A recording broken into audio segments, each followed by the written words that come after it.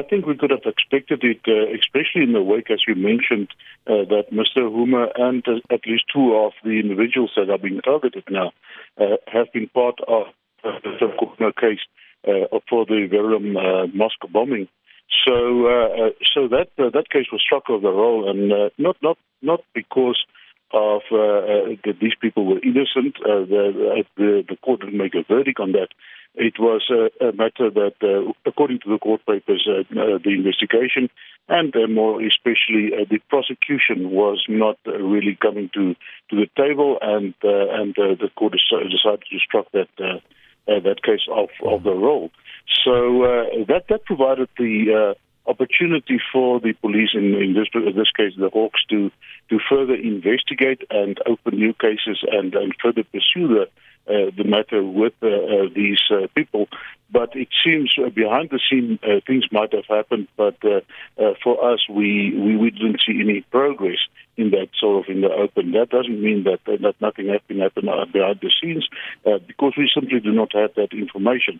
But the fact that those people have been active in that area, and that they've been sanctioned in court, or they were in process of being sanctioned, gives us an indication that there must be an active cell in that area, yes. Now, could the Verulam mosque bombing attack have been linked to the ISIS group in South Africa, you think? And most probably, if you look at the court case papers and what has emanated in court, yes.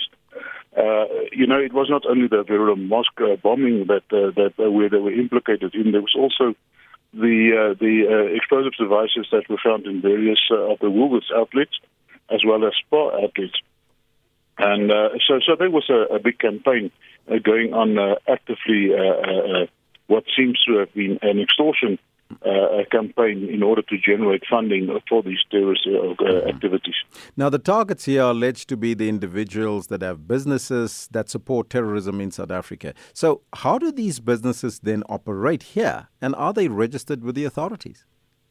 Yes, commonly what these people normally do is they register a normal business, as we also saw with the spaza shops that were mentioned in previous investigations. They open a bona fide business, but that business is then being used to channel to generate funding, but also to channel funding towards these terrorist organizations. And if they pick up, because these people have got the Americans and also South Africa has got an extensive network in sort of allocating and tracking these funds. South Africa's also got the Financial Intelligence Center based in SARS that is tracking these type of transactions. And, should they find incredible information, they would follow up on that.